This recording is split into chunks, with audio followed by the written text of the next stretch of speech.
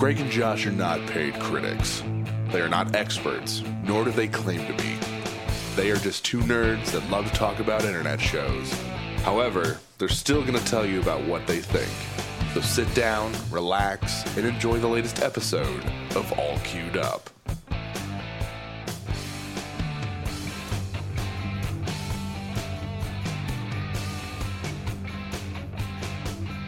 Hey guys, welcome to another episode of All Queued Up.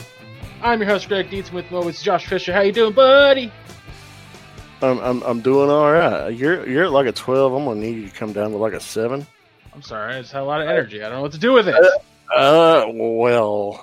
You must have just got done jerking it based on the information you revealed in Uninhibited last week. No, I just had 2 Diet Dr. Peppers before we recorded, and I think it's hitting me now. I was tired.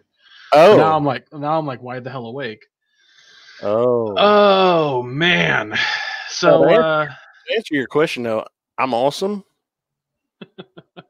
How are you doing? Good. I'm doing good. I as a 36-year-old, almost 37, I've been driving lately, and that sounds weird. But I recently got my license or my driver's permit because it's a long story, and I'll probably tell the whole thing next week on Uninhibited. But I've had a lot of misfortune trying to get my license since I was 21. No, 18. Sorry. Yeah, I tried when I was 18. And it's just been unfortunate situation after unfortunate situation. So finally, at the age of 36, I'm trying again, and I've been driving a lot lately, and there's a lot of things I get. Just to clarify what I mean by that, Josh, like, you know how when you're in a car with somebody else and they don't brake when you would, maybe they brake later or sooner or whatever, and you're just like fake braking. Yeah, kind of that, but also in the idea of like you're just kind of there's just little things like. So I drove all day today, and then around like 2:00, I was like, I've been driving for 4 hours. I'm gonna let my dad drive, right? Mm-hmm. So he gets in the driver's seat, and we're heading towards the location, and he braked like way later than I would have. And I just like in the middle of whatever I was telling him, I went, I get it now. I totally get it. And he goes, get what? And I was like, I get why other people in the car get angry at at the driver for, braking too early. And he just starts laughing. So yeah, there's little things like that have been interesting learning. Like, I'm like, oh, that's what everyone's bitching and complaining about. I get the whole getting angry at other drivers, by the way. Jesus Christ. Dude, I flat out, I will not, go anywhere with my mom. Like, if she's like, hey, I need to run here. You want to go with me? I'll be like, no, I'm good. And then, maybe she has to go the same place I need to go. I would still rather ride with Misty than my mom, because my mom is one of the world's worst drivers, and she scares the ever-loving shit out of me. It's an adventure every time, huh? Dude, there have been times I've tried to open up the fucking door and jump out of the vehicle while it's moving. She's scared me. I'll risk death right now rather than staying here to achieve it. That's amazing. No, let me tell you what she did one time before we get into anything. We were, I live in the mountains, and we have a lot of coal mines here where we live, right? Yeah. My county is the only county in the state that does not have a stretch of 4-lane highway in it. All 2-lane roads, with the exception of a couple of hills here and there where they have a passing lane. It's a 3rd lane going uphill so you can get around coal trucks. One day we were going somewhere, and there were 2 coal trucks side by side, and my mom was pissed. She just whips it around to the right on the fucking shoulder right next to the ditch in the road and shoots by these 2 coal trucks at 60 miles a fucking hour in gravel. Well, fun. Oh, no, fun. No, not fucking fun. Especially when you're expecting her to brake and drive like a normal fucking citizen would. But no. Oh, man. Oh, God. I scared my dad today. I was trying to get over into the left lane because I knew I'd make a left-hand turn eventually. Mhm. and these two cars were in the left lane next to me, and I had my blinker on for fucking ever, and they would not adjust their speed, and I'm like, if I could just get in between you, it'd be great. Like, I'm not trying to fucking break the speed limit. Like, I don't need that right now. And I was getting so fucking frustrated. I was like, one of you slow down or speed up, for fuck's sake. And neither of them gave a shit. Neither of them gave any of a shit. And they're not going to. Other drivers Right. are not going to be considerate. Always expect that you either need to speed up or slow down. So I just said, fuck it. And I just floored it and went past the first car and merged. And Dad's like, what the fuck was that? It's like, I need to get over the left lane as we need to go left. Fuck. It was really funny. But yeah. So there's little things. There's little things that I'm noticing. Like, it's really funny. And I knew that was going to happen. I very much knew that was going to happen. Like, I was just going to experience this sort of thing. But one of the funny things. So I have a small story to tell you. You'll find this funny. I, again, have been learning how to drive since I was like 8, like maybe 17. Off and on for quite a while. For quite a while. Yeah. Again, I'll tell the whole story next week. But because of that, there are things that I've just inherently known. Like, for example, when you back up a car and you're trying to back out of like a space slowly, or you're just trying to move the car in a slow backwards position to maybe, you're just backing up the car. You use the brake. You don't actually use the gas unless you're really trying to move fast, right? Well, my nephew of 14 years old didn't know that. So on Saturday, my sister was in town from Missouri to see a few friends she didn't get to meet while she was here on Christmas. And so Saturday morning, we were all supposed to meet at this southern restaurant called Huckleberry's. Mm-hmm. And I text her when we got there, and I said, hey, we're here. Where are you? And she says, I'm dealing with some family shit. I'll tell you about it later, but I'll be there soon. And I said, okay.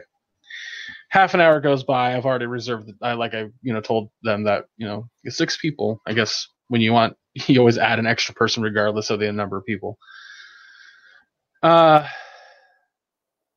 She says she'll be there, soon, whatever. So about 10:30, she texts me and says, in not so many words, I'll tell you more about it later, Nathan wrecked the truck.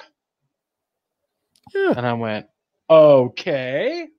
Thinking like, oh, Nathan and Dustin are learning how to drive and Nathan fucked up, right? That's what I'm thinking. The actual story, and I saw the video because they have house cameras. Nathan and his friend want to play some basketball. Instead of going to the hoop across the way, where you can see a basketball hoop in an empty parking area, an empty driveway, they needed to use the one where my brother-in-law Michael's work truck, the truck that no one's supposed to drive but him, is in the way. Mm-hmm. Instead of going upstairs and saying, hey, Dad, can you move the truck? Nathan decides he's going to move it himself. He doesn't know this rule about the brake. Oh, boy. His friend Josh decides, I'm going to hang on the door. In this process, Nathan hits the gas. Flies the truck backwards, taking out 2 neighbors' mailboxes, including theirs, ruining the back camera on the truck and denting the tailgate. Huh. And his friend Josh rolled under the car door, breaking his wrist in 3 parts, needing to now have surgery. Oh, my. Yeah. Oh, yeah. That's. Huh. So, talking to my sister about it, she shows me the video. I saw the whole thing, like the whole damn thing. And I was like, that's terrifying. Like, holy shit, that had to have been scary for both of them. So Lily heads back to Missouri. She takes a flight back. My mom texts her yesterday and says, so what kind of trouble is Nathan in? Nathan's in no trouble. other than he has to physically repair the mailboxes. It's his job now to, his dad's going to help him because he doesn't really know carpentry, but he has to fix the mailbox. He has to put in the legwork into that. But as for being grounded, he's not grounded. And you might go like, why would a 14-year-old not be grounded for doing something that stupid, right? Because Nathan is the kind of kid to punish himself. Oh, yeah, yeah. Yeah, he's super fucking remorseful, feels extremely bad about it. And Josh's parents are like, no, Josh was there. Like, we saw the video. It's just as much Josh's fault as Nathan's. So, even though Josh has to have surgery, on his arm, they're not pursuing any legal action towards That's a tough lesson learned for them two kids, man. It is a tough lesson. I think that's why Nathan's not grounded, because he's going to feel so much guilt over that for a long time to come. Oh yeah. But yeah, so Nathan's not grounded. He's just going to have to do some work and then feel guilt over for a very long time. So he should be all right. But yeah, it's just I couldn't believe that. I watched the video and I my whole body like tensed up when his friend was like rolling on the grass. I was like, oh God, no. It was rough. But yeah, it's a hell of a thing to hear. Oh, no doubt. Yeah, the worst that like ever happened here with my brothers was Jeff, and I use quotation fingers because I don't think he took it as stealing, but he took the van. He like grabbed the keys and took the van. I think he was like 13 at the time. He didn't take it very far, but he took it, and I was like, okay. So my parents grounded him for a while over that one. But yeah, so I just mentioned that because I thought it was an interesting story. But yeah, there's that. Other than that, Josh, you want to talk about a show? I mean, I could.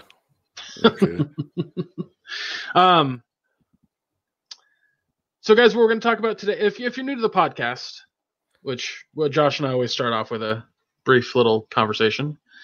Josh and I here talk about two shows in their entirety from an internet streaming platform like Netflix, Amazon Prime, YouTube Premium. I almost would say Red now. Disney Plus. Yeah, we give our thoughts. Oh yeah, Disney Plus. Jesus Christ, I forgot about Disney Plus. With the Marvel shows coming out, which there was a lot of stuff with the Marvel shows, by the way, that recently leaked-ish. Yeah. But they're going to be introducing a lot of stuff on all three of those shows. 4 of those shows, if you count. What If? The What If. What If's not going to be canonical, though. It's its own timeline stuff. Yeah, I know that with Loki, WandaVision, and Winter Soldier and Falcon, or Falcon Winter Soldier, they're going to be introducing very likely Sword and Thunderbolts. And then with Loki, one of the leaked footage or pictures was that the Time Variance Authority is going to be there. Very cool. Which, if you know anything about the comics and you kind of understood that he took the fucking Tesseract, like you're like, that's probably where that was going. At least that was my thought process. But so yeah, we're gonna be definitely watching those shows when they premiere. But but that's months and months and months down the road. Sure. But yeah, Josh and I talk about all the shows that we watch in their entirety, give our thoughts and impressions, and then give a grade at the end. The 2 shows we're going to be watching today are Altered Carbon Season 2 and Hunters, which you can find on Amazon Prime. Josh, which show would you like to start with? Oh, well, I've already got the page for Hunters pulled up with a synopsis here. There you go. There we go. It was also the first show that both of us watched, so there's that. Yeah. Well, it also came out like 2 weeks prior. That's true. This was interesting because we were originally going to talk about Horse Girl, which premiered on Netflix last week or the week before, starring Alison Brie.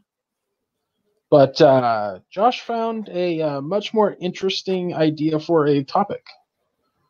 Or maybe not found, but started watching anyway? I was going to be watching it anyway, so I was watching it, and I messaged you that Saturday night when I started. I was like, dude, you need to check this show out.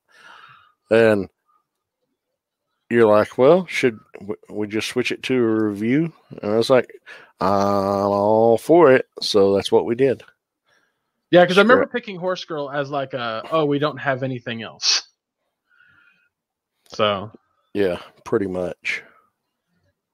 But yeah, if you'd like to give the lovely listeners a synopsis of Hunters, please and thank you. Well, it's set in 1977 in New York City, and it's inspired by a number of real-life Nazi hunters throughout the decades, but it's not meant to represent any specific person. But it does follow a diverse band of Nazi hunters living in New York City in 1977 who discover that Nazi war criminals who are now living in the United States with new identities, posing as U.S. citizens, and they're conspiring to create the Fourth Reich in the United States. So they're plotting to take them out systematically one by one.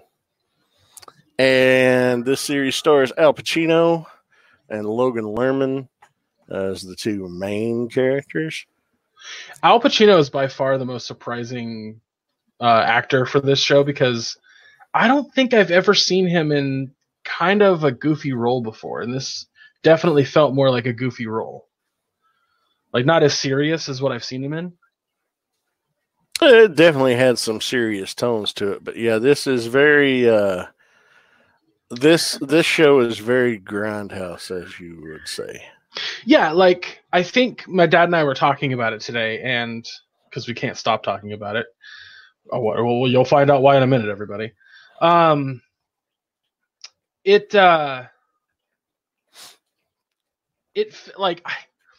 put it this way: if Meyer, Al Pacino's character, at any point in the show said that he wanted some Nazi scalps, it would have made sense. Like, people don't. Quentin Tarantino makes grindhouse movies. He just does, straight up. Yeah. And Inglourious Basterds is definitely a grindhouse style film. This show has a very similar feel, if you ask me. Yeah, I didn't know the appropriate term, and I was like, man, this show feels so Tarantino-esque in places. And you said to me, oh, you mean grindhouse? I was like, that's exactly it. Because yeah. I was having a difficult time placing how to describe it. Years ago, and I miss it dearly, there was a summer film festival 6 weeks in a row where a bunch of weirdos, lovable weirdos, would get together and we would all watch a B movie, grindhouse movie, whatever you want to call it, one night a week for 6 weeks during the summer. Fucking loved it because they would take the lobby and change everything, and then the movie was also super fun, and we would just heckle it and whatnot, but not too much. Oh man, it was a blast. I fucking loved Trash Film Orgy. It was the fucking best. But this show had a very much strong feel towards an homage to that stuff. Like, Roxy she's a blaxploitation character. The Lonnie, he is that's no joke. I haven't seen the movie yet, but apparently Leonardo DiCaprio's character is almost identical to Lonnie. Oh, from Once Upon a Time in Hollywood. Well, that movie drops on Stars later this month, so I will be. I know, I need to see that. I'm actually going to watch Knives Out tonight. Speaking of that, nice. But yeah, so all these characters, and even in the second episode, they kind of have a really strong direct homage. Mm-hmm. Where my brother kind of pointed this out. I don't know if you feel the same way, Josh, but episode 1 didn't feel grindhousey. It was 2 and on felt grindhousey. No, episode 1 did not. Episode 1 didn't really set the tone. No, in it's that not. regard. It set the theme. It set the theme, but not the tone. Episode Yeah. 2 set the tone, Yeah. and it kept that tone. But not only is it very like and when we say grindhouse, you know, I mean, how do I describe it? For somebody who doesn't know what a grindhouse style montage is. It's hard to explain. So during the 70s, there was a lot of films that had come out that were silly, over the top, didn't take themselves too seriously, but also had a very low budget and would do things that weren't in reality by any stretch of the imagination. The best example is most recently, if you've ever heard of when Robert Rodriguez and Tarantino did a thing called The Grindhouse, or just Grindhouse in theaters, where they had 2 movies together. It was Planet Terror and Death Proof. Yeah. If you've watched any of those, if you've watched either of those, that is synonymous with Grindhouse type film. Grindhouse was always a double feature situation. And Tarantino, he's always put a lot of grindhouse type segments in his movies. Absolutely, it's definitely like and Kill Bill, like when she is giving the backstory on anything, it's always very grindhousey. Yes. The other thing I would say that's very grindhousey is the when a character gets their head cut off or their arm cut off, and it's just a massive blood squirt. Like they struck fucking oil in Texas. Yeah. Yeah. That's very grindhousey as well.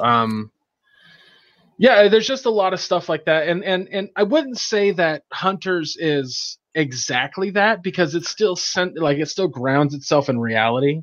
Yeah, it has the narrative elements of the grindhouse aspect over the visual elements. Exactly. Which I thought it worked very well for this show. Like it was detached from reality enough for me to have fun with it, but not far enough to where I was like I hate to say this, and I'm going to spoil a little bit of the show here, but the Auschwitz Museum.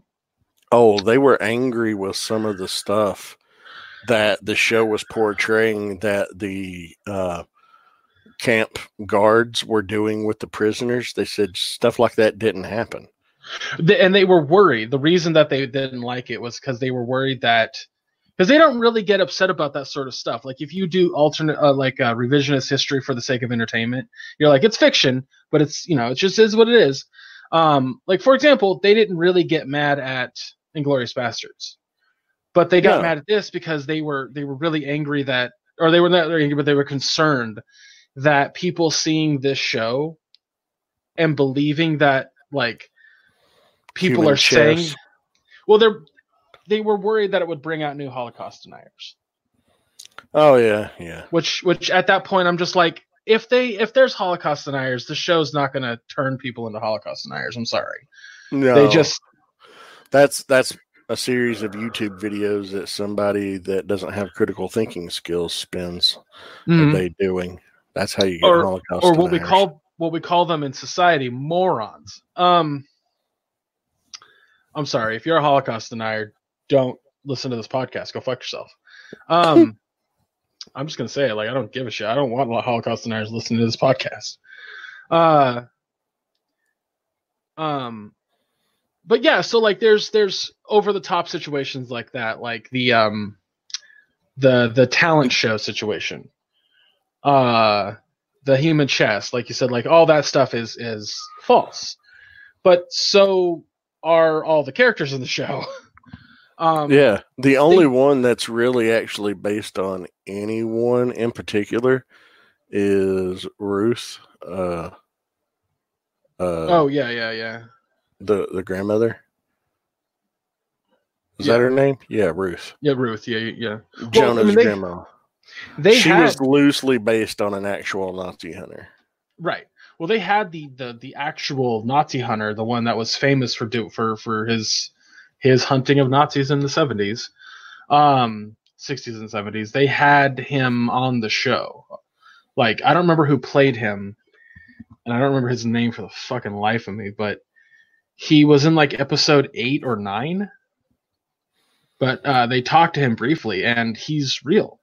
He hunted Nazis for years, like up until the 90s. Wow. Yeah, but he did it okay, if you remember in the show when Meyer goes up to him and says, "We need information," and he's like, "I'm not helping you because I don't agree with your methods." Do you remember that guy? Yeah. That guy's real. Oh, that was him. Yes, that guy is 100% real. And he hunted Nazis for. I'm trying to find a guy on Twitter right now or Facebook. Let's see, real Nazi hunter, real, and that guy's actually Jewish. And he's a goddamn fucking hero. Simon Wiesenthal. 100% real. Okay. I'm gonna save this picture, Josh, and send it to you, and you're gonna be like, "Holy shit!" He looks exactly fucking like him. But yeah, I thought that was. I didn't realize that they got Judd Hirsch to play Simon Wiesenthal. Yeah. Until holy damn. Yeah, fucking hella close, right? So there's a lot of stuff in this show that's accurate to real Nazi hunting. Yeah, but it's also very fictional. As accurate as it is in some aspects, it is even more factually inaccurate in lots of others. Yeah, like the Nazis' plot is totally fake. Yeah, but I mean the way they got here though, totally real. Oh yeah, that was honestly I laughed. I had to pause the show. I was laughing so hard at that. The Alabama shit really commercial happened. Oh, that was. Funny. Yeah. Yeah, the Alabama commercial was great, and then the little things talking about Operation Paperclip, and then saying that shit really happened at the end was fucking awesome. Yeah, so I again, we're talking spoilers, guys, just FYI, because it's kind of hard to talk about the show without talking spoilers, but we're going to try to be as loose with them as possible. Yeah, the opening scene of this show, though, if it doesn't grab you and get you hooked, I don't know what's wrong with you. That's what's so bizarre about certain tonal elements of the show. Like you said, the intro. It's amazing, right? The chess match thing. No, the intro was the one character played by Dylan Baker, Biff Simpson, the Undersecretary of State. In the Carter administration, he was secretly a Nazi refugee. He was having the barbecue at his house. His wife's there. His kids are in the pool. And then one of his employees come with his wife. Yeah. Well, don't say too much because I feel like that scene got me into the show. That opening scene, that should hook you and get you into the show. And if it doesn't, probably the show's not for you, let's say. Yeah, no shit. Sorry, I thought you were talking about the actual the musical title opening card situation. That's very cool though. It's in itself. It is how they have a miniature chessboard, and the actual characters miniature representations of them as characters on the chessboard. That's very cool. Yeah, but no, I meant the actual scene, not the opening credits. Right. Yeah, I like I said, I totally fucking misunderstood because that was the thing was that title card is very seriously toned, but even in that the little figurines of the caricatures of over the top fucking grindhouse characters, they're even on the chessboard, and it's just man, that's so brilliant. This show was 100% for me. I enjoyed every fucking minute of it. Oh, I loved it. Al Pacino's great in it. I really loved Josh Radnor in this. Yes. I've always been a big fan of him because one of my favorite shows. I don't really technically enjoy a lot of sitcoms, but there's been a couple over the years that I really dig, and How I Met Your Mother was one of them. Right, and I totally agree. He was the main character, Ted Mosby. But seeing him doing something completely removed and different from that was awesome. I didn't recognize him at first. I really didn't. I was like, Oh, who the I fuck did. is I was that? like, as soon as I saw him, I was like, holy shit, Mosby's got a porn stash. Well, it was funny because my brain wanted to recognize him because I watched all 10 or is it 10 seasons? 9. Of how much? 9. I watched I know I watched it all. And so my brain was just like, who the fuck is that? Is that I thought at first my brain thought it was oh my god, the guy who was Jim on The Office. I've never seen The Office, so He's the dad on Quiet Place. Oh my god. Oh, John Krasinski. John Krasinski. Thank you. Jesus Christ. I thought at first it was him. And then I saw his face again. I was like, no, it's not John Krasinski. Who the fuck is that? And then once he like actually had like a close speaking role, I was like, oh my god. And that's just a test. At that point, I was just hoping for Bob Saget to start narrating this show. So, kids, this is how I killed Nazis. Yeah, That would be a great fucking like. Holy shit. Kids, did I ever tell you about the time that I had to collect 100 Nazi scalps from my unit commander?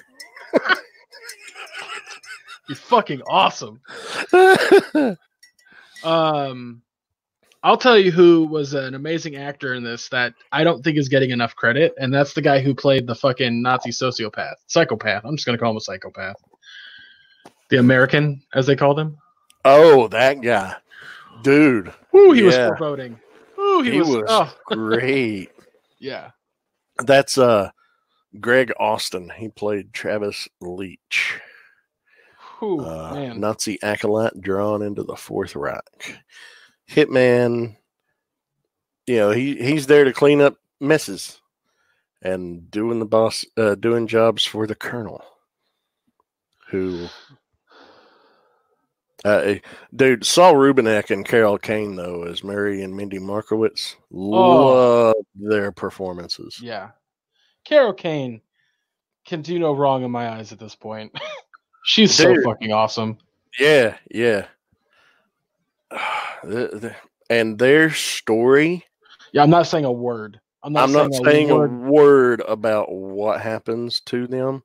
Their story between the two of them made me fucking weep. Weep. Mm-hmm. Yeah. I almost didn't even want to say that much just because it's like, I feel like I always have this thing about spoilers where I feel like a story is not hung up on its spoilers. But I feel like even though if you knew what happened to this, you would cry or at least feel some kind of sadness and empathy. Grief, empathy, yeah. But at the same time, like the experiencing it when it happens is so powerful in the show. It really is. And it's for that reason is why I tend to shy away from spoilers if at all possible, because I want that full impact of something like that. Sure. It doesn't always occur that way, but that's the preferred outcome. Yeah. And this, man, it's just like, and I've had people say, oh, why would you want to watch something that makes you feel sad or makes you feel bad? I don't know what your answer is for that, but mine's always because it's human. Exactly. It's life. It's relatable. Stuff like that really does happen. Everything's not bubblegum, unicorns, and fucking rainbows 24/7. I sit in my room and I watch these shows by myself. I watch most things by myself because all my friends live in other states or other cities, and I just don't get to hang out with them and directly. And when I'm in my room by myself and a show can actually make me laugh out loud, and I mean that genuinely, like if I can sit here by myself and go, and I have to pause it, and I'm crying with laughter, or I'm legit emotional over it, and like I'm tearing up and I'm having that like moment. Yeah. You've done a fucking stellar job because I'm by myself. Like my brain doesn't want to, like it's incredible. If you can do that to me, you've done a great fucking job. This show did both. Yeah. And in the same episode. Yes, maybe. Yes, it did. Yes, it did. Because that was the Alabama joke in the same episode. Yeah. Mm-hmm. Oh my god! And then the Yeah. following episode too. Man, this I could gush about the show for a while. we're specifically not giving you lots of details. Just know Being that as vague as possible. the performances in this are wonderful. Well, why don't we go ahead and get grades out of the way so we don't say any more on accident? Yeah, I'm going to go ahead and give it an A+, man. Yep, same here. You just fuck it. Whatever Josh says, I agree with because it's an A+ show. The casting, perfect. The actor performances are spot on. You're never bored in this. It's 10 episodes.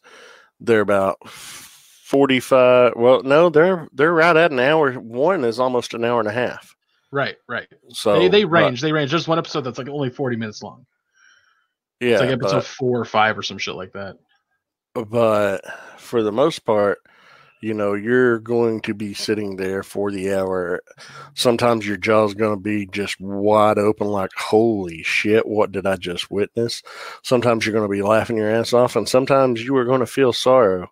The musical selection in this is fantastic. Oh, and the use of real life people in some aspects, and the use of real life inspirations to tell a fictional story like this is well done.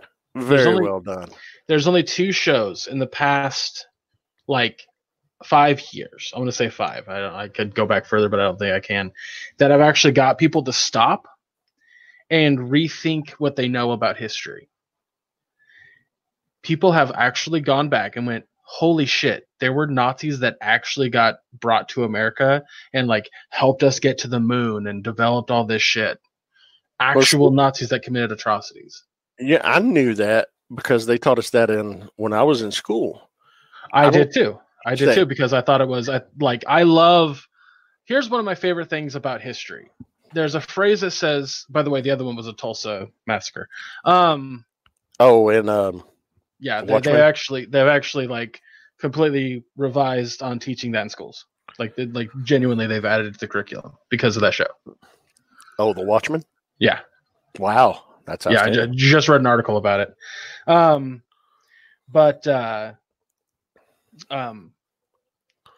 the sake of the Nazi thing here, a ton of people on Facebook and Twitter that I've seen are just I need to go and research this. I need to go find out what's going on. And because of the show, they're like, that's happening. And you don't see that very often. No, you don't. I love it when you can watch something that gives you such thorough enjoyment, but also at the same time makes you interested in learning about the actual history behind it. That's great. Yeah. This show, man. I don't want to use the phrase a perfect show very often because I want it to mean something when I say it. This show's perfect. In my mind, this show's perfect. I don't want to rewatch a lot of shows. I would love to rewatch this show. Yeah, absolutely. And I intend to when I have time. I just don't have time right now. Right, neither do I. But yeah, man. Misty and I watched this show in its entirety. She sat down with me and watched every episode with me. She doesn't usually watch everything when we're doing reviews, but she watched every one of these. She watched also all of the next one that we're getting ready to talk about. But yeah, she loved this too. And it's just man, I didn't want to start an episode without her. That's got to be rough because you're just I want to watch the rest of the show. The first night we watched 3 episodes, and I was like, God damn. She fell asleep because she was really tired. And I could have watched another one, but I didn't. I just watched the rest of that one and then let her rewatch it first thing the next day. Seriously, if you're listening to this podcast and you're looking for something to watch and you have Amazon Prime, please watch this show. And if you've not checked it out already, this is definitely one that's high on the recommend list. My folks watch a lot of shows that we watch because I recommend shit to them all the time. Still trying to get my dad to watch Altered Carbon. my brother's now on that train too. He's like, God, just fucking watch it. Like I got him to watch Witcher, so it was great. But I told both of them, I said, you really both have to watch the show. You have to. And they were just like, okay, well, we saw some trailers for it. It looks pretty cool. Check it out. And they finally sat down and they watched the whole thing in 2 nights. Yeah, dude. We got home from whatever we were doing. Oh, I had a mini painting class that Saturday. And we got home that Saturday evening. And it's like 7 or 8 o'clock. And I was like, I just kind of want to relax and just watch some TV. And I was just like, I don't want to watch anything that I have to watch for the show. So I was like, I'm going to check out this Hunters. And I was 2 episodes in. And as soon as I finished episode 2, that's when I messaged you. I was like, dude, you got to check this fucking show out. And you're like, hey, just want to make a review thing? I was like, sure. You know, end up watching the 3rd episode Saturday night. It's about 11 o'clock, quit for the night. But then Sunday, Misty was off work. I didn't have anything to fucking do. It was a rainy, nasty, shitty day. So we just, over the course of Sunday from 8 o'clock in the morning until about 8 that night, we watched the last 7 episodes. You know, took a break here and there, but just spent the day watching it and enjoying the hell out of it. Yeah, it's. I was really surprised. I think I came downstairs at one point and I was like, how far are you guys in Hunters? And they were both like, done. It's like, wow. Oh, what? And then we talked about the ending and we were talking about what we saw coming and didn't see coming. And I'm keeping that as vague as fucking possible, by the way. Did you see that ending coming? No. Really? Absolutely not. I saw, well, what ending? We gotta shut up. Nope. No, we'll discuss it. We'll discuss it off air. I don't want to spoil anything about this. I'll say out of 100% of the ending, I saw maybe 30% of it coming. So there's that. Well, I don't. Well, you know, without knowing what you're talking about, I have no way to process that. So we'll move on. Right. That was the point. So the next show we're going to talk about, guys, is Altered Carbon Season 2. If you remember, Josh and I talked about Altered Carbon Season 1, what seems like 2 years ago. Yeah, it was. It was. Jesus. February 2nd, 2018 is when it debuted. If I remember correctly, we both loved it. We both gave it, I think, an A+. We did. We did. So we were both really looking forward to this season. And boy, oh boy, is this season different. Boy. Very different. Yeah. So, if you would, if you're going to give a synopsis of maybe the recap of the first season and synopsis of the second season, I don't know what you want to do. Okay. Well, season 1, for those of you who may not have rewatched season 1 before watching season 2, if you did, or if you're just thinking about it, season 1 takes place. It's set about 360 years in the future, in the year 2384. It's very cyberpunk esque. There's a futuristic metropolis known as Bay City, and it's set in the San Francisco, Oakland region. It's the future. People really don't die anymore.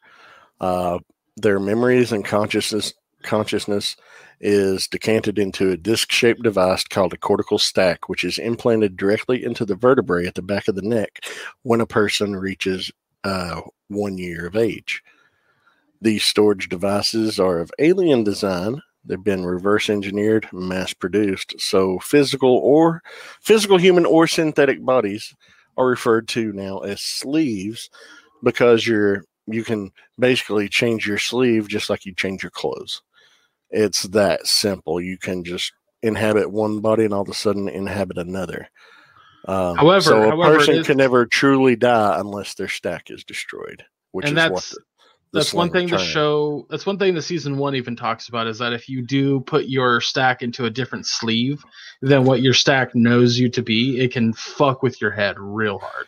Yeah, you can have hallucinations, and some people go crazy because they've done it too much, or have, a body has had too many inhabitants. So it's wild. So the first season focuses around Takeshi Kovacs. He is removed from a prison sentence. He has been on ice, as they call it, for 250 years. He's brought out to solve a murder.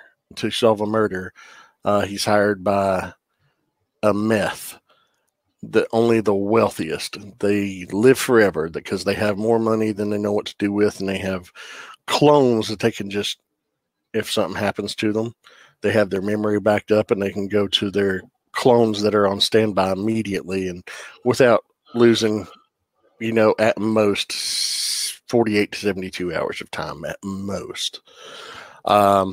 This meth, Bancroft hired Takeshi to solve his murder because he was murdered 10 minutes before his memory was backed up. That's what the first season focuses on. And it's really, really good because it just, the characters in the show are wonderful. Yeah. It's and that was a lot of it was like the setting was really cool, the cyberpunky kind of setting, and then all the characters were really fun, and you're getting a lot of backstory too on Kovacs, as like he's what they refer to as the last envoy. Envoy was a group of guerrilla freedom fighters that wanted to restore real death to society. They wanted to eliminate, put like an age cap on everybody with software in their stacks. Nobody lives past 100. That's it. Once you hit 100, you're done. That's what their goal was in the show. They failed. Yeah. Well, and you see the backstory of why it failed and what happened and this and that. Yeah. And that's all intertwined with the murder mystery and the noir-esque feeling. Very noir. And here's the thing. Season 1, really, there's a lot of differences between it and the book. Really? Yeah. The hotel, in the book, he stays in an AI hotel. In the show, he stays in an AI hotel. In the show, it's called The Raven, and the caretaker is known as Poe, taken after Edgar Allan Poe, and it's a very Victorian-era, dark-style hotel. In the book, it's called The Hendricks, and the AI is just a blonde girl. But there's like the Watchtower bar and stuff like that. But the Hendricks estate didn't want anything violent associated with the name, so they changed it to that, and I think it's a better change. Also in the first book, like Kelkesh Falconer wasn't the person that taught Kovacs. They never had a romantic relationship in the books. Raylene was not his sister. She was just a criminal underboss that he worked for. So, wow, that's really different. It's very, very different. And I thought season 2 might be based on book 2. It's more book 3 than book 2. Wow. And it's a combination of storylines from book 2 with book 3 with characters from book 1. It's very... But the thing is, honestly, I think the changes made for the show are for the better. Yeah, it sounds like it. Because it made man, that's so weird. Yeah. I don't know what to think of. That's bizarre. I mean, I've experienced that before. Like, I've experienced the source material not being as good as the adaptation. The Umbrella Academy. That's definitely one of them. Wanted. I think the movie is 1,000 times better than the graphic novel. Haven't seen or read either. Oh, all right. Well, audience, there you go. That's my hot take for the day. But yeah, season 2. At the end of season 1, Kovacs, he solves the murder. He gets his pardon. He's no longer a wanted fugitive in the galaxy. He gets his pardon. He gets paid like 50 million credits that are good in any of the settled worlds. Of course, he has to give up the sleeve that he's in, and he's not given his original birth sleeve, so they give him a new body. Season 2 picks up 30 years later, and it starts out, he is back on Harlan's world, which is the world he was born on. It is the world that in the show was portrayed as the birthplace of the envoys and the revolution. See, in the book, the envoys are just part of the protectorate, and he was a protectorate soldier. He didn't defect. He was just selected to go into the envoy program. But in this, they made the envoys the revolutionaries, and the protectorate kind of like, you know, not quite fascist government, but not the like you know, squeaky clean government either. You know what I mean? Yeah. But this, it takes place. He's obsessed with finding Falconer. You know, that was the one love of his life in the show. And he's trying to do what he can to find her. And a guy says, "Hey, my life's in danger. I want to hire you to bodyguard me." And by the time he gets there, the guy's already been murdered. Like real death the fuck out. He is gone. Do not pass go. Do not collect $200. He's not coming back. I will say there's one thing about calling it real death that bothers me a little bit. And it's super cheesy, and it kind of reminds me of some of the cheesiness that was in oh my god, the movie by the Wachowskis that had Tom Hanks saying like the true. Oh my god, what's the name of that movie? Oh, okay, I know what you're talking about. Yeah, I can't think of the name of the movie. I'm gonna look it up because it's gonna drive me nuts till I find out. But yeah, it just kind of has this weird like silliness to it that I've never been a real big fan of. But it doesn't detract. It doesn't detract. Like I'm not saying like, oh, this makes the show bad. You just think it's a cheesy term for another. But how? What other way would you just call it? Is just fucking dead? Well, I think calling it real death isn't. I think you should have. I think you should have dead, fucking dead. They're dead. They can come back. I think it's the way they're use fucking it as dead. I think it's the way they use it as a verb. Yeah, I think it's what bothers me. RD'd. Maybe that might fix it. And then again, I watched an entire fucking show. No, I mean that's what they call it. They call it RD. Oh, really? For short. Yeah. Oh, I don't remember that, but I did watch an entire show that used a fake word for fuck for an entire 4 seasons. I know you haven't watched Battlestar Galactica, the adaptation, like the remake or whatever, but they instead of saying fuck, they say frack the whole show, the whole time. So anytime somebody wants to say, they're like, it's fracking thing, and it's like, well, it's on sci-fi. Huh. So I can't be too critical of it, but it was always something that kind of got to me. I was like, I could do without that. But yeah, season 2, I mean, he's traveling with Poe because at the end of season 1, Poe's AI hotel, the Raven, was destroyed, and you thought he was destroyed.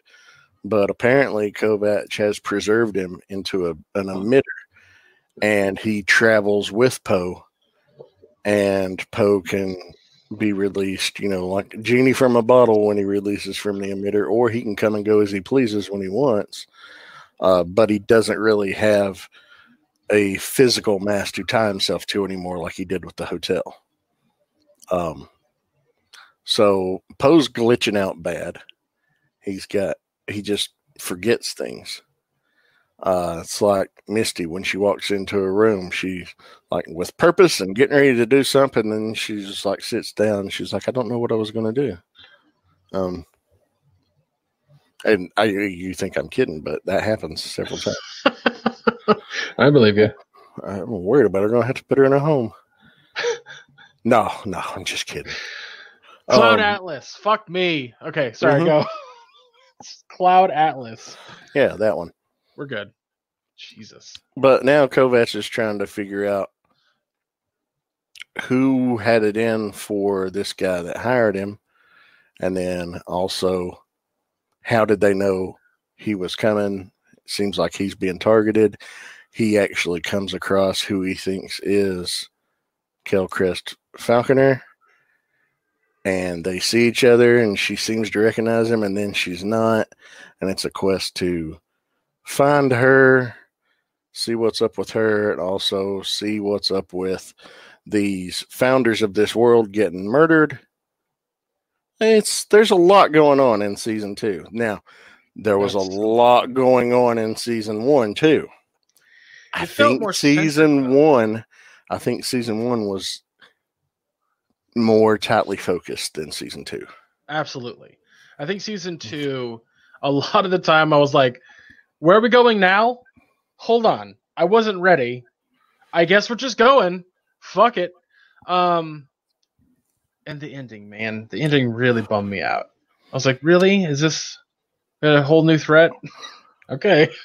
Well, I think they had to end it like that because in the books, there's not a present day Kovacs and then a, pre-existing Kovacs. It was just him and SeaTac in the Envoy system doing this stuff. I really dislike when sci-fi stories go, here's 90% of a story, and we're going to get it all the way there, and then all of a sudden there's going to be a whole different fucking antagonist. I hate that. Yep. And this show does that. This show absolutely does that. Others did that. It absolutely did.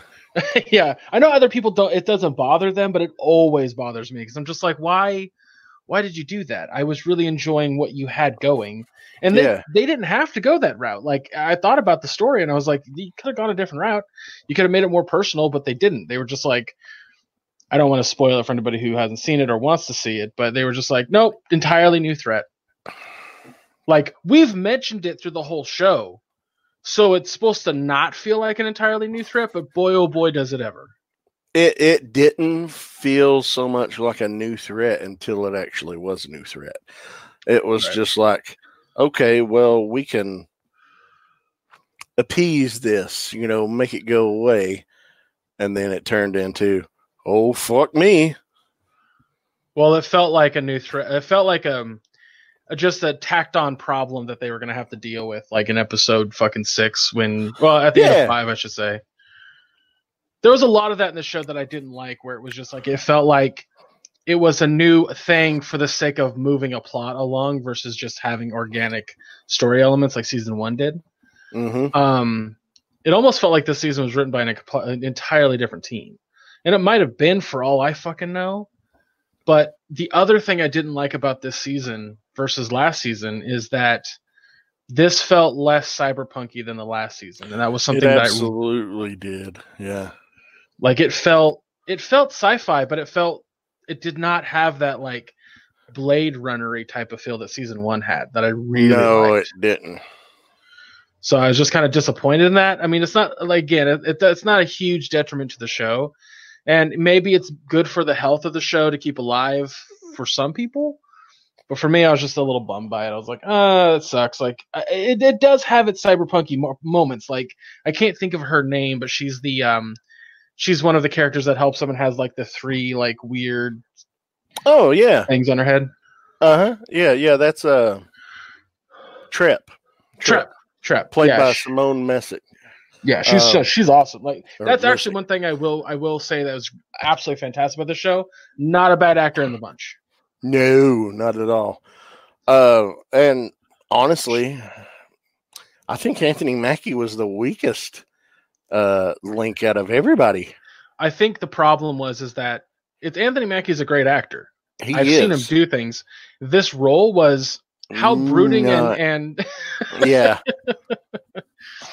He didn't stretch his arms. He didn't. He just got to be there and grimace and yell a couple times. I was like, oh, okay. Yeah. Anthony Mackie's in the show for what reason? Yeah, I mean, and they had William Lee as playing the original Kovac. But it seemed like in the role. Yeah, it seemed like when the guy that played him in the first season, the white guy, I can't think of that guy's name. Joel Kinnaman. That Joel Kinnaman got to have some acting moments as Kovac, but it's weird. It's weird because so far out of the 3 actors, I guess technically 4 that we've seen play Takashi, is it 4 or 5 that we've seen him in? 4 in adult form, 1 in child form. Okay. Because there was the original that you see, William Lee. That's the one that was in this season, and his original 1. form. Well, there was also the clone that he had to fight of himself in Fight Drum in season 1. Right. Well, and I'm they talking said about like that his actual was consciousness. His actual consciousness. Yeah, he's been in. He was 3, but they've had 4 on-screen bodies for him, not counting the child. So, well, that's kind of what I'm talking about, because we see him in a female sleeve at the beginning of the season. Mm-hmm. So I was counting 4 in that regard. Okay, well then technically it'd be 5. Are you talking about the kid too? No, I don't know. Anyway, there's been several people. Takashi Kovac is basically Doctor Who for Cyberpunk crowd. But only one heart. Only one heart. That threw me off for a second. I was like, only one heart. Doctor, that's not heart. Yeah, so there was just a few like theming situations with the show that I wasn't the world's biggest fan of, and I got past them because the story is interesting. It is an interesting story. Good. The story is good. It's a little bit of a bottle. Good? I was going to say, is it as good as season 1 story? No. I don't think so. No, it's not. But it's not a bad story. No, there's a term in movies called like a bottle episode or a bottle movie where the entire plot takes place in one location. And for me, this show felt like a bottle season where it takes place in one city. It's the entire time. Harlan's world, and it's all around that one city. With season 1, yes, he was in Bay City, but Bay City was huge. And then there was also the flat to Harlan's world. So you got both settings. Yeah. I felt like maybe my memory is not as correct as I thought, but they went off world in season 1. But maybe not. Maybe it was a flashback. Flashbacks with him were off-world. Okay.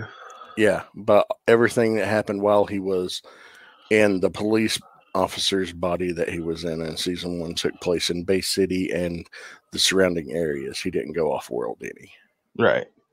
I think one of the things about Cyberpunk that I love is the setting. I love Cyberpunk cities. I love how that stuff looks, and this show definitely does that very well too. In spades, man. Yeah. And it still managed to do it somewhat in season 2, just not as well as it did in season 1. Correct, very correct. I mean, there's a lot of shots. Like one of my favorite fucking shots in this is like towards the end of the season when the clone of Takashi is talking to Trep. And she's pissed off, and they're standing in an alleyway that's covered in graffiti, but it's still got neon and shit. Like, it's like, oh, it's so good. Yeah. Almost fucking choked on my own spit there. You? Yeah, it was awful. Shots like that, I fucking adore. Shots like that, I just like. That's my bread and butter. I love that shit. Like, and the other thing that like for some reason I love comedy in my stories. This kind of show, if you threw in some weird fucking yuck, it'd feel out of place. Like Cyberpunk needs to be dark and gritty and again, I always go back to Blade Runner because I feel like that's the antithesis of Cyberpunk. Mm-hmm. There was an old video game that came out a long time ago called Shadowrun. Yeah. Never played it, but I'm familiar. I didn't play it too much because I had a friend that actually played it and I watched him play it. God, did I love the setting to fucking Shadowrun. I'm looking forward to Cyberpunk 2077 that's coming out, later this year? Oh, yeah. I'm definitely going to get that. Like, if you've ever played a Bethesda game, is it Bethesda? No, it's CD Projekt Red. Well, Yeah. I mean, but I could throw up like the idea is that you are a character that makes decisions, and whatever decision you make has repercussions and a ripple effect and all that jazz. Mm-hmm. I am going to play that game my first go as pacifist as I can. Nice. I'm going to talk my way out of every situation as best I possibly can. I'm so excited for that game. Yeah, I'm looking forward to it. Yeah, so like going back to Altered Carbon, I would say the best thing of this season, the absolute best thing of this season, were the AIs. Oh, absolutely. Poe and Dig. God, I loved her.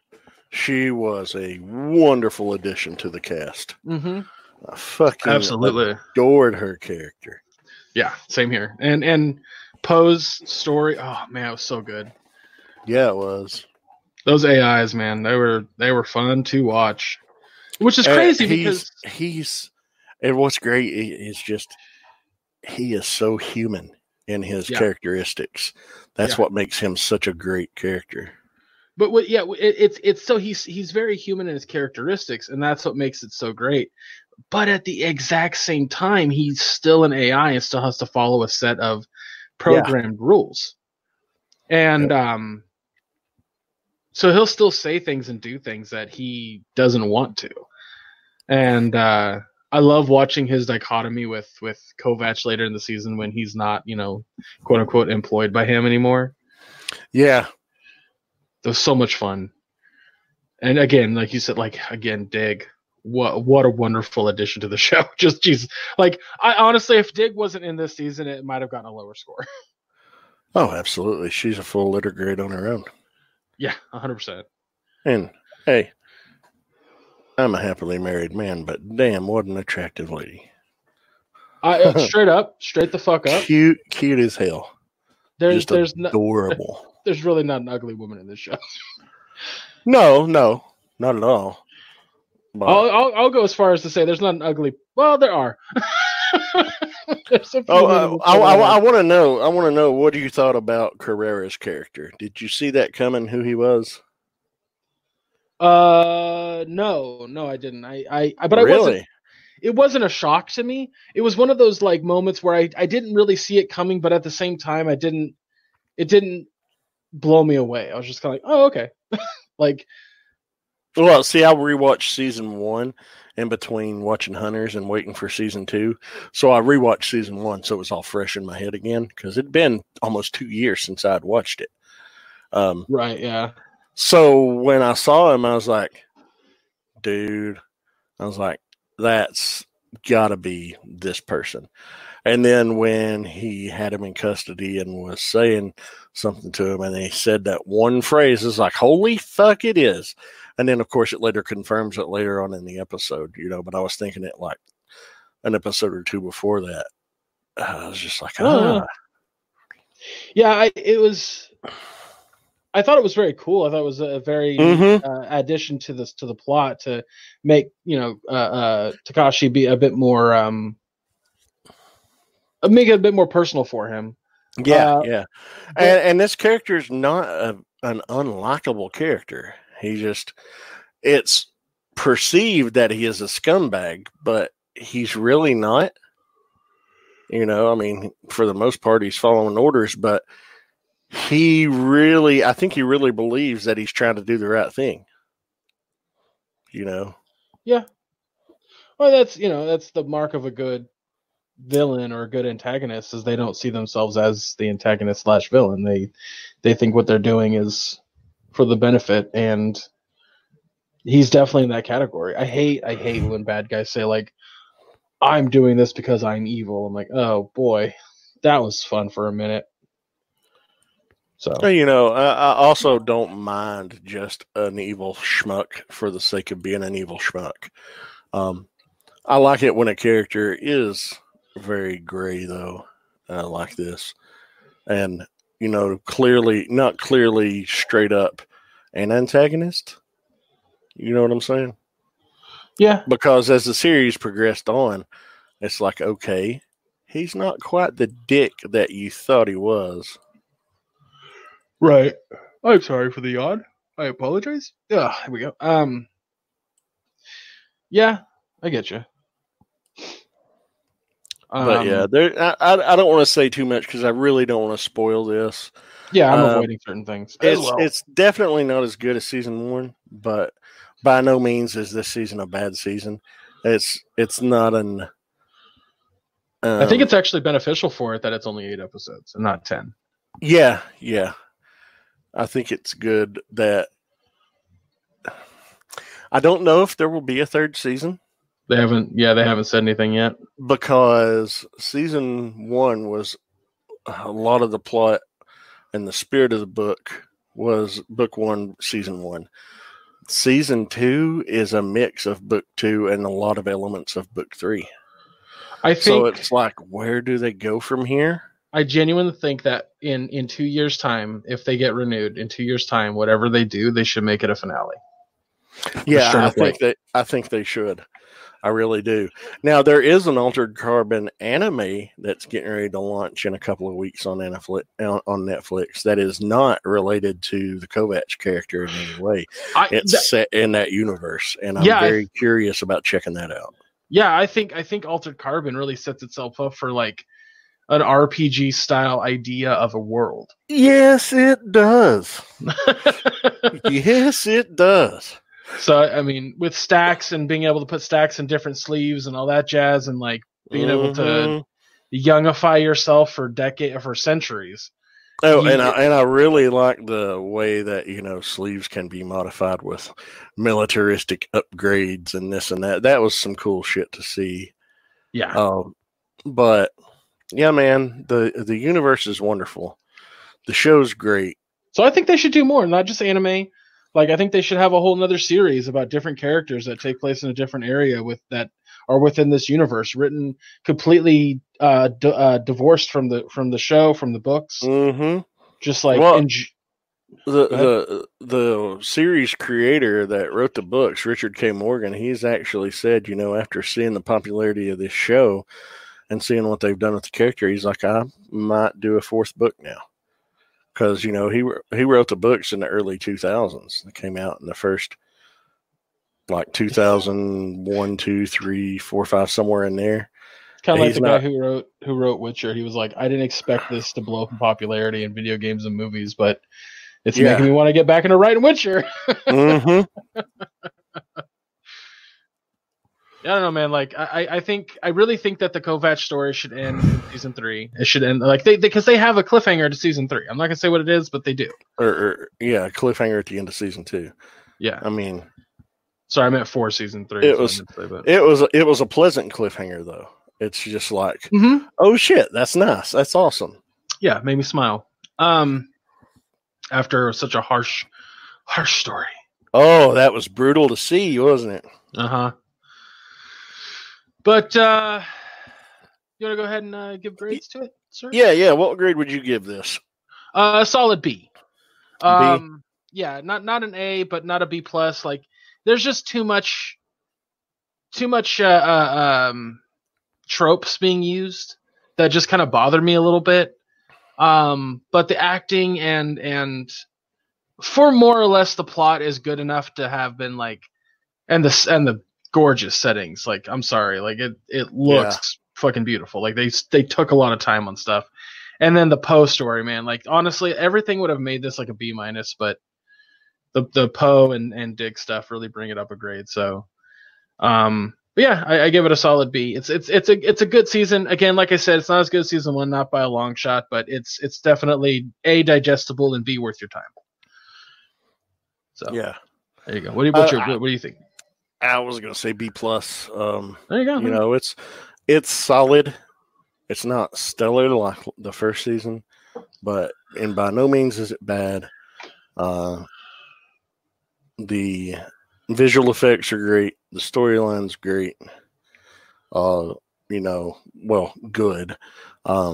There are some plot the way it's weaved in. It's very busy at times, which can detract just a little, but the performances are really, really good. I wish Anthony Mackie had been given more to do because he's very brooding and dejected. And here's the thing, because the books didn't follow that, I don't know if it had been more by the book, how much they could follow that, how differently he would have had to portray the character. You know what I mean? Because he was very dark and brooding and angry at things. But it was interesting to see basically two versions, one 280 years removed from the other, Yeah. and how they view things, and then the common ground that basically they share. It was interesting to see that stuff, and see how one changes his viewpoints and one just really shocks you with holy shit. But yeah, I don't want to say too much revealing, but it's a B+. It's fun. It's good. If you like season 1, you'll like season 2. Odds are. Or if you're just a fan of Cyberpunk, Yeah. If you haven't watched season 1, that's definitely the one you should watch. You should start with, for sure. Don't go right into season 2. Start with season 1. Oh God, why would you ever want to jump to the second part of a story? I know people that do that. They just want to get caught up. They don't care. But they've not seen the first up to that. Mm-hmm. But they just want to jump. I've known a lot of people to do that with a lot of long running shows, animes, or just like Supernatural is one of them for sure. That people just hop right the fuck into season 5. Here we go. It's okay. So I can't do that. Yeah, neither could I. But just saying it out loud anyway. I don't think our audience does that, but I also don't know everybody that well. There might be somebody listening going I do that. We're just asking that you don't. I mean, you live your life the way you want to, but I'm just suggesting that season 1's better. That's all I'm saying. Well, I'm also suggesting that a plot's easier to follow if you have what came before instead of just jumping to a certain point and then wondering, well, why does this work this way? Well, if you had watched the first part, you'd know. That's fair. Oh, I'm sorry. Gosh, it's late. Yeah, it is. It's 7 minutes till 1 a.m. for me. Jesus, this Wednesday night. Well, why don't we go ahead and wrap this sucker up? Call it a show. Guys, in 2 weeks' time, we're going to be talking about the new season of Castlevania, which launches the same day this episode goes live. This Friday, just to be specific about that. And we're gonna watch all of that. We've loved everything so far from the Ari Schreifer, whatever. Anime-ish, as you call it an anime. It's American made, but whatever. Looks very anime. Of Castlevania. It's been fucking fantastic. So I'm excited about the new season. Or the new string of episodes. They haven't even really called it a season. They're just new episodes. Here you go. I'm pretty sure they said season 3. As I saw a post or a picture of it from the NX Twitter account, I didn't see a season 3 on the poster, but I mean, the actual trailer on Netflix said season 3. Well, there you go. That's why you should never get your news from Twitter, sir. It's from the official Netflix accounts, sir. Well, they're run by numbnutses. You're a numbnutses. So's your face. Anyway, we're gonna watch. We're gonna watch Castlevania season 3, and we're gonna watch a movie that I've actually been kind of looking forward to. Part of my growing up age, my young adult age, and I love all the movies leading up to this. But Jay and Silent Bob Strike Back. No, it's the Jay and Silent Bob reboot. Is that what they're calling it? I thought it was Strikes Back. No, Strikes Back was the movie that came out in 2001 or 2002. I'm an idiot. Yep. Okay, wrote it down. Did you ever watch the Clerks cartoon? Uh-huh. You remember that time when Dante was Randall was mocking Dante? I'm Dante, and I'm the biggest idiot ever.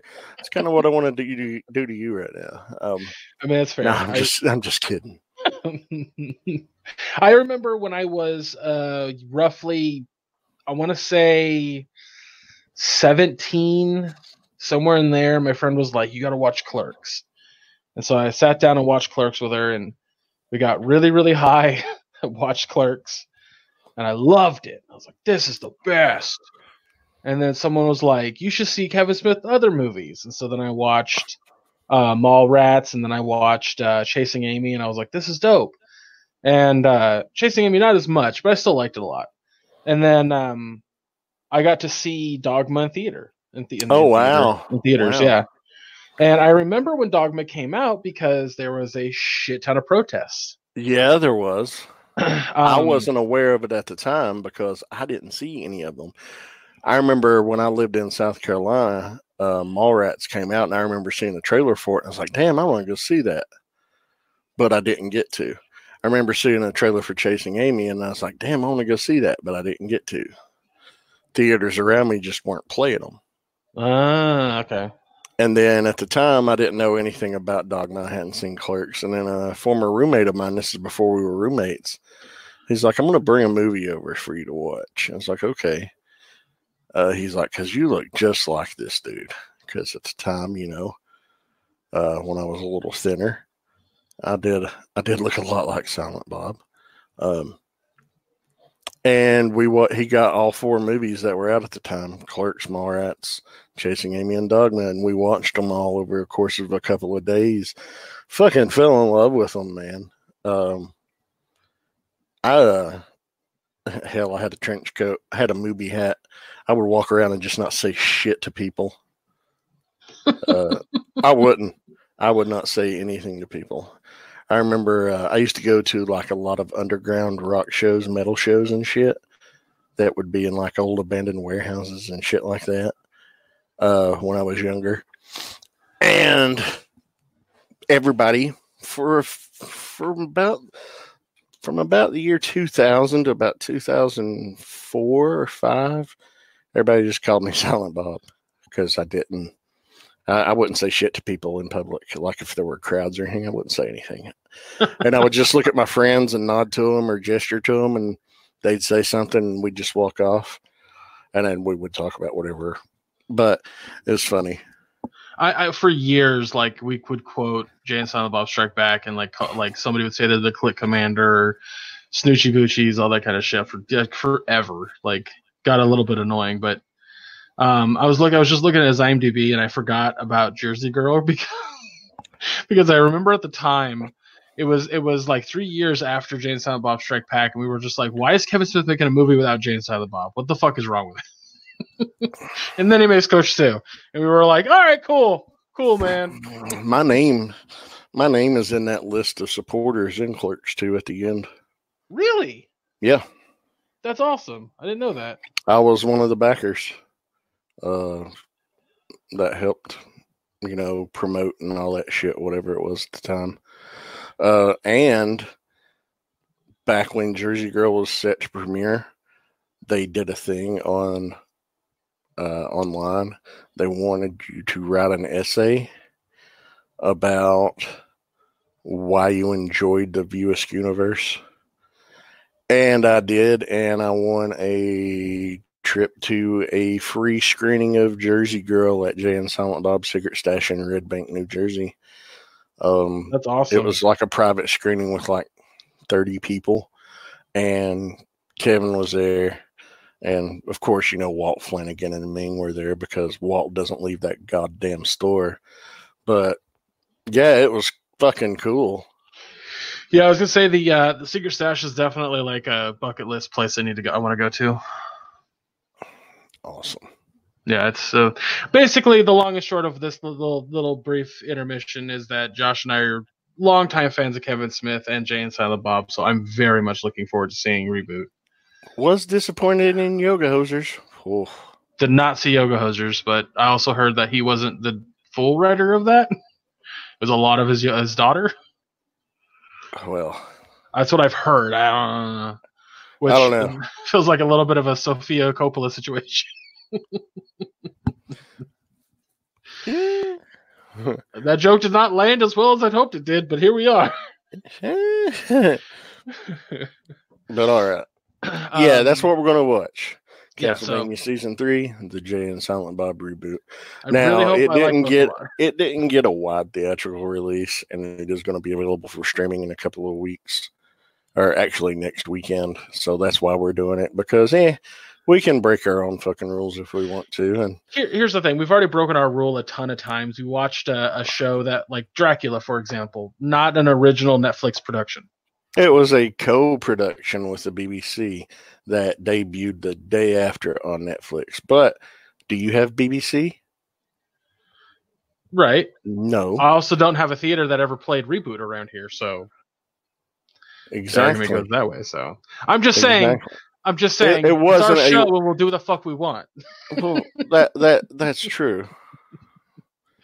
But yeah, I'm excited about both shows. It's gonna be good. Other than that, man, I think that's it. I think we're gonna end the show, and then we'll be back next week. What? Let's tell people where in the hell they can follow us and where we at, and get out of here, because, I'm a tired boy. Yeah. Why don't you go ahead and Yeah. give all the links and whatnot? Well, if you look right below the episode description, you will see links to our Discord server, where you can join the Discord server and chat with us and give us suggestions for things to talk about, topics for Uninhibited, or shows that you think we should cover, or just talk to us in general and get to know us a little better.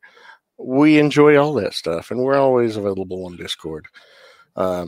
There's our merchandise store where you can go down and buy yourself something cool, be it a shirt, mug, what have you.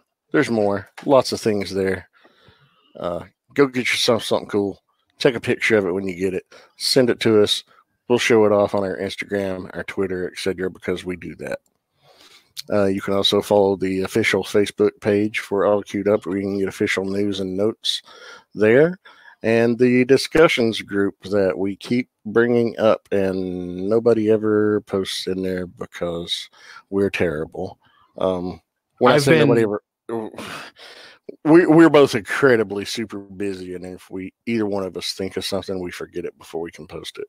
Exactly. It's really bad right now. Like, it's Girl Scout cookie season for me, man. My daughter's a Girl Scout, and she's been in since she was 6.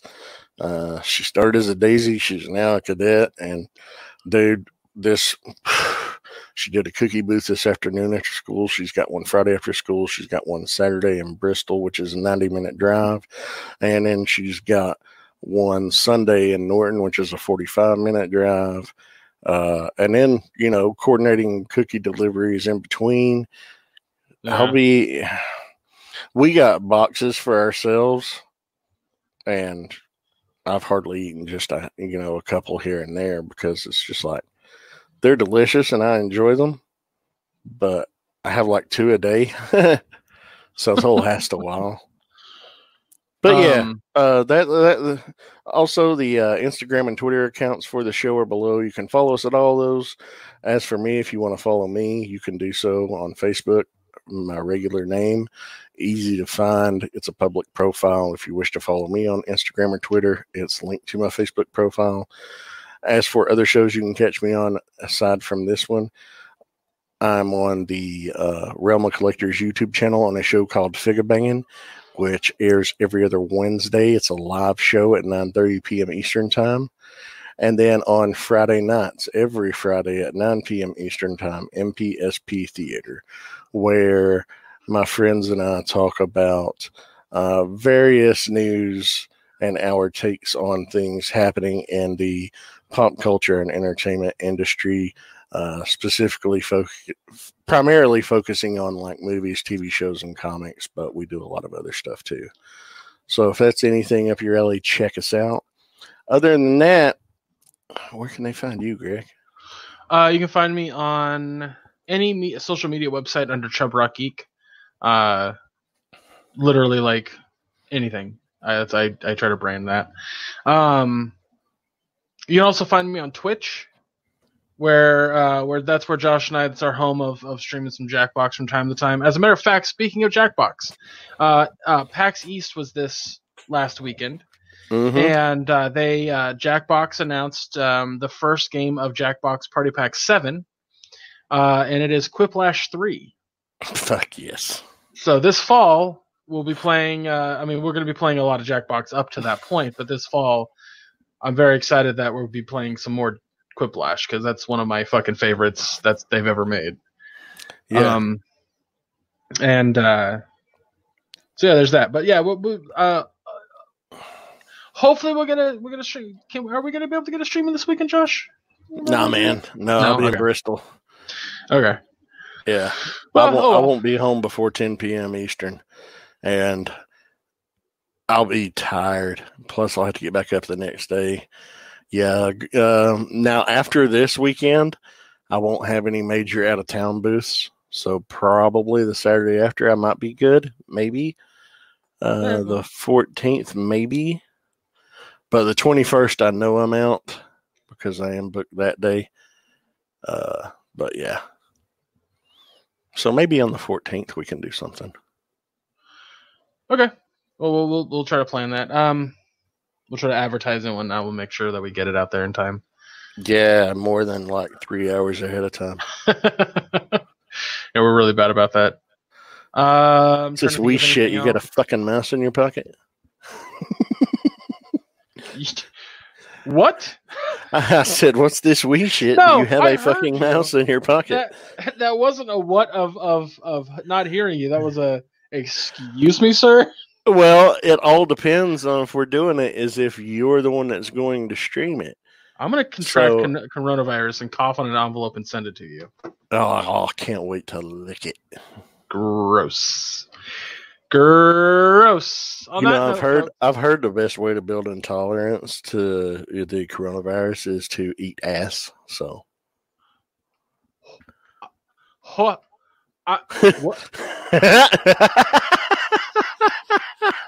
I'm just gonna say at this point, see you guys next time. Bye. It was just a fucking joke. Oh my god, I saw it in a meme. It was funny. My brain. Oh, well, I mean, it is 2020, so so everyone eats ass now. It's as Sonic says in the new Sonic movie. Go fast and eat ass. Isn't that the wasn't that what Brittany got going where she works? I'm not going to say the name of the company or anything. She's like, it's 2020, everybody eats ass. What's wrong with you or something like that? I mean, more or less, yeah. She's awesome.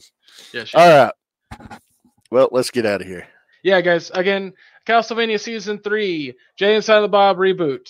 We'll see you next week with some Uninhibited. Enjoy your weekend. Bye, everybody. Love you. Take care, everybody.